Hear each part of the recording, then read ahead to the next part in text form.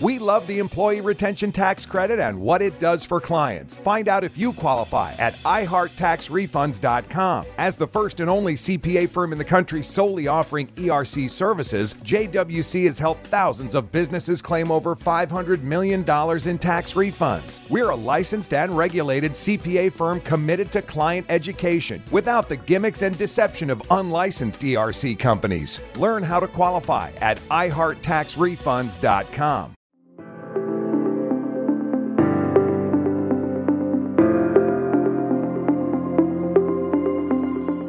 Welcome to the Grit Daily Startup. I'm your host, Sebastian Rusk, and this is a podcast about what goes on behind the scenes at startups. The good, the bad, and the gritty. Let's dive in.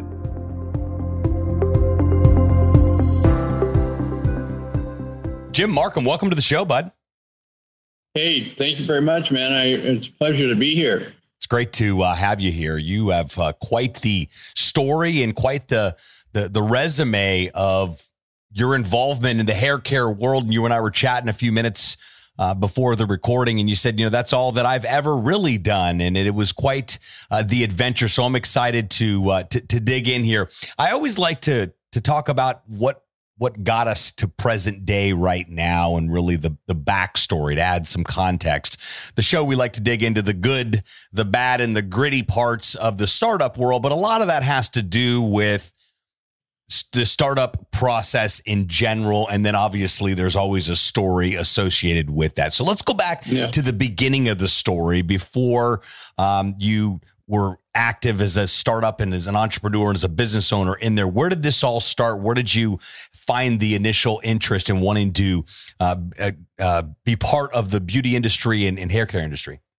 It's a great question. I was a 15-year-old father of a daughter, and had to go to beauty school or barber school to learn how to make a living, really. So that's how I got started out of necessity. But I found I was really good at cutting hair, and I started entering competitions, and I won the national championship and the Southwest championship and the silver medal in the hair Olympics. And then I met a guy named Jay Sebring, who was really like the father of men's hairstyling. He started it and I kind of finished it. But I called him up and he took my call, and I said, hey, look, I'm charging $5 a haircut and I won all these awards. You're charging $50. I'd like to see what you're doing that's different than what I'm doing. But he had a product line called Sebring Products that I was really interested in distributing. Early, I thought it was a good idea to do. I don't know why exactly, but I met Jay and he said, let's cut a head of hair. You cut one half and I'll cut the other half and we'll see who's better. And I thought, oh, great. I'm going to show him I'm better than he is. And he did something I never saw before, and that was cut shape into the hair. And it looked wonderful, and you could leave hair long. You could, what really kind of made us was being able to leave long hair long and cut shape into it. So I ended up doing a Sebring franchise in Albuquerque, New Mexico, and became a 4-state distributor of Sebring products. And that went real well. I'm not quite sure where you want me to leave off. I mean, I started with the barbershop, and I did a Sebring franchise, and I became a distributor. So Jay Sebring was killed in the Manson murders with Sharon Tate and Jay Sebring, and there was a few killed in that murder. And when he got killed, I was his protege, and he was my mentor. And I knew immediately I was going to go to California and take over his company, because he'd always mentioned, if anything happens to me, you're the only one that can do it. I want you to take over. So I did.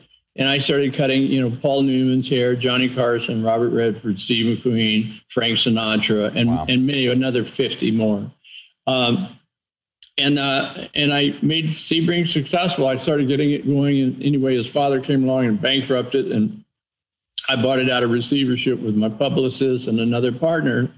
And then we owned Sebring, and 6 months later, it's profitable. And we had a lawsuit, and we got all cast out. A receiver was appointed, and I never had possession of Sebring again. But I got half their salary for 20 years in order to leave. And then I got the right to start another company called Markham Products, which was for men and doing very similar, the same thing. And then I did that for 8 years, and I sold that, and I started ABBA Pure Natural Products, and I had that about 8 years and sold that. And then I started a company called Pureology. Pureology was a rocket ship from start to finish. I got it going in about a year. It took a year to put it together, and then 6 months later, after shipping, it was sold to L'Oreal for $280 million. So that really went well. Then I waited a few years and started Colorproof, and that went on for, it's just been like 9 years now, or maybe it's 10, but it's quite a ride. I mean, I have over 50 years, five product lines. They all were successful, and I learned a lot. Wow. So did you find that it was easier to continue to launch new brands every time you had a successful launch of previous brands? Well, it was good and as bad. The people that you used to sell to before, like the ones you start with, they always, probably 80% of them or 70% say, you've sold me too good. I want to keep using my old product. Like if I sold them Sebring, they didn't want to change to Markham. If I sold them Markham, they didn't want to change to ABBA. So you have that, but you can get about 20 to 30% of your old business is about all you can expect. So it's better in some ways and harder in some ways, because like 70% of them or 75%, they don't want to change. They're happy with where they're at. Yeah, that makes sense. So, I mean, again, in that type of line, did you find that the customers that you had were people that they constantly looked for something new, or they really became attached to the products that you were putting out? Well, that's another good question, because, it's a what's new business. Everybody, you walk in this line, you say, what's new? Right. Customers asking what's new, the stylists are asking what's new, but they will carry, 5 to 10 product lines, and they're changing them out all the time, but they'll get their favorite one. What you want to do is become one of the top 3 lines they carry. And while they're looking for something new, they didn't want to take my line because it was similar to what I had before. I always made the best shampoos, the best product, and they wanted something that somebody else made that was different.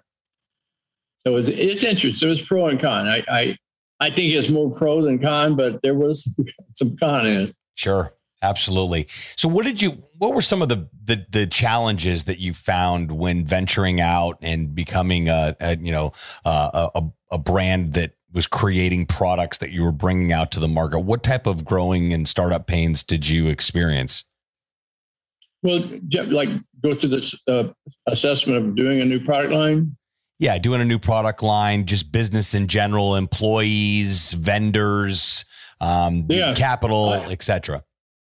I having done it 5 times now, I know the process real well, but I'll take you to, in the beginning, you don't know vendors, you don't know where to go, you don't know what you should ask for, et cetera.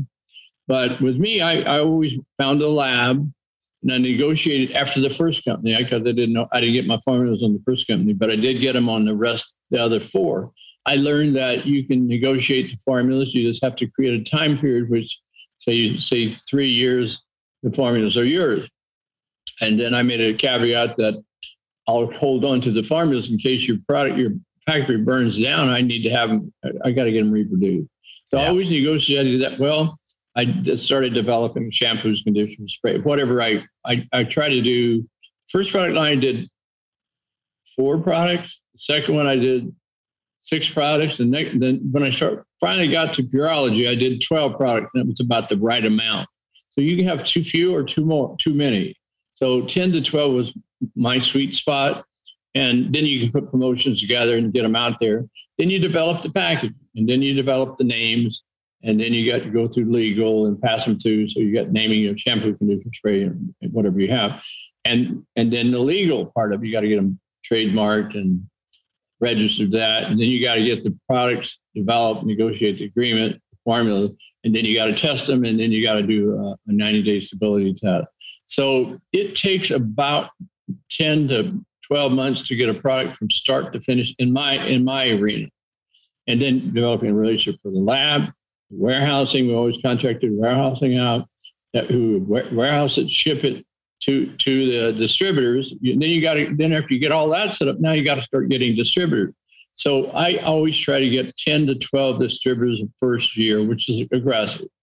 And then another six or 6 or 7 the next year, and then up to 25 the third year, and then you had full distribution.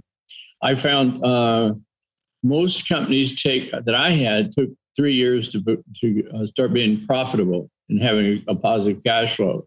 So Pureology was profitable in its 6th month and never lost ground. The first companies we did, I didn't have much money, hardly any money to start pretty good with Sebring. I took over Sebring, and then I bought it from the father who came in and put it in bankruptcy, sold it to its bidder, which is me and my group. Sebring would have been a rocket ship, but we had a dispute and we were out after 6 months, and that went on for a year and a half. And then I started Markham Products. Markham was twice as successful as Sebring. ABBA was pretty successful, and then Pureology was crazy profitable. And then it was always a non-compete. In the beginning, I signed 5 years. At the end, I signed 2 years. So you just learn that you don't want to be shut out of the market too early. But it was quite a ride. But from start to finish, there's steps. And I just line them up, piece of paper, what I need to do, and then cross them out.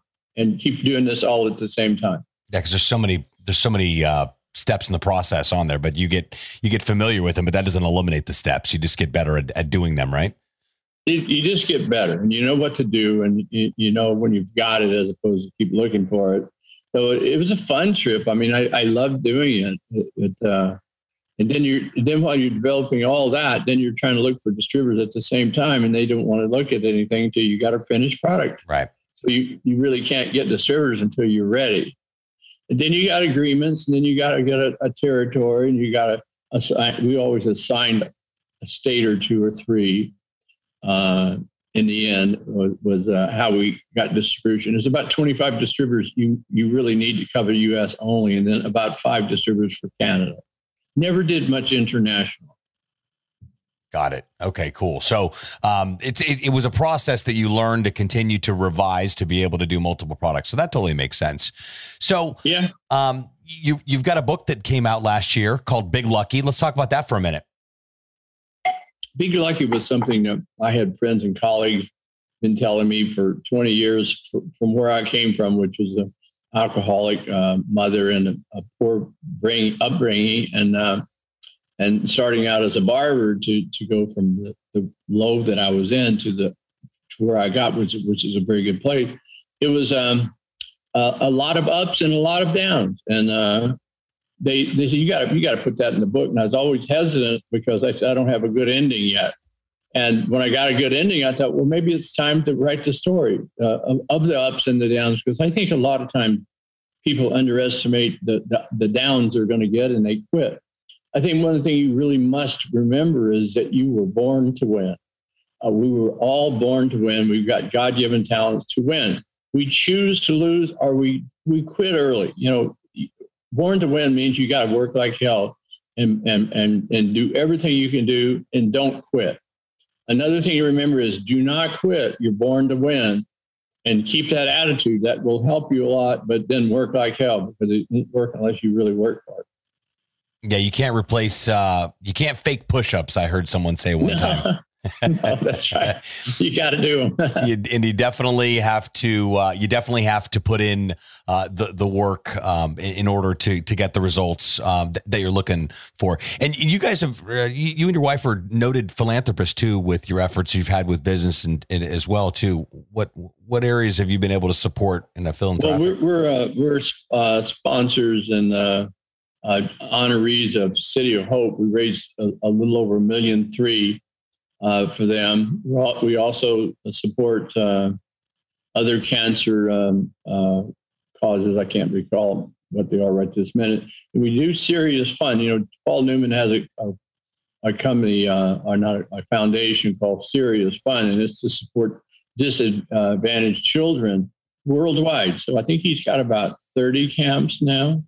And when he was alive, I didn't support it. I don't know why, but when he died and I saw what he was doing, I thought, I don't know why I didn't support that before. But so I've been supporting that, I don't know, 20 years. So yeah, we believe it's really, you got to give back. It's really a requirement to give back. I mean, you got it. You're here. You've been lucky. You did it. You got to give back. Sure. Yeah, you're absolutely. Too much is given, much is expected, right? Yeah. Plus, you got to give back. Absolutely. Plus the joy of giving too. It never seems to disappoint. That's exactly right. Giving feels really good. And it's the right thing to do when you do it. I mean, I've never regretted giving anything away. No, I don't think and I've never talked to anybody. I don't think I've met anybody that has either. So, well, I commend you on your success and your philanthropic efforts and what you've done and been able to show up for in the world and clearly make an impact for what you've been able to do within the beauty industry and as well as the philanthropic efforts too. And congratulations on the book too. And it's always important to get that story out there. I believe our story is attached to someone else's story oftentimes and can be a catalyst for change in other people's lives if we're just willing to be brave enough to get our story out there. That's right. We wrote the book with the end game being that we wanted to help entrepreneurs be more successful and provide a sure way of getting there. One of the things that, again, I'll re-mention is that when you fall down or have a hard time, don't quit. Get up, dust yourself off, get back into the game. You're made to win. Absolutely. And I really give a lot of detail about that in my successes because I know I went broke twice and had a lot of difficulties, but I didn't quit. I kept in doing it, and I believed I could win. And sure enough, I was good enough. Yeah, well, sometimes we got to get knocked off the bike to get back up and start pedaling again. That's just how life shows up. I was going to ask you what the best advice you have for startups and entrepreneurs are, but you just gave it. Don't ever give up. Keep doing the work. Keep showing up. Give back and do work that matters. Right? That's exactly right. Well said.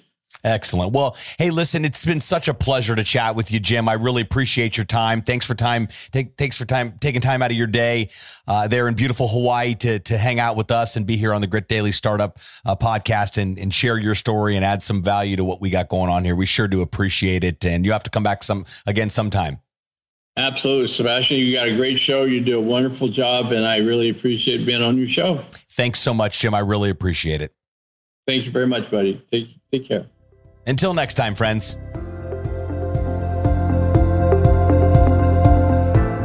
Thanks so much for tuning into this episode of Grit Daily Startup. If you haven't done so already, make sure you're subscribed to the show wherever you consume podcasts. This way you'll get updates as new episodes become available. This podcast is brought to you by gritdaily.com, the premier startup news hub. More information at gritdaily.com. Once again, I'm your host, Sebastian Rusk. Until next time, friends.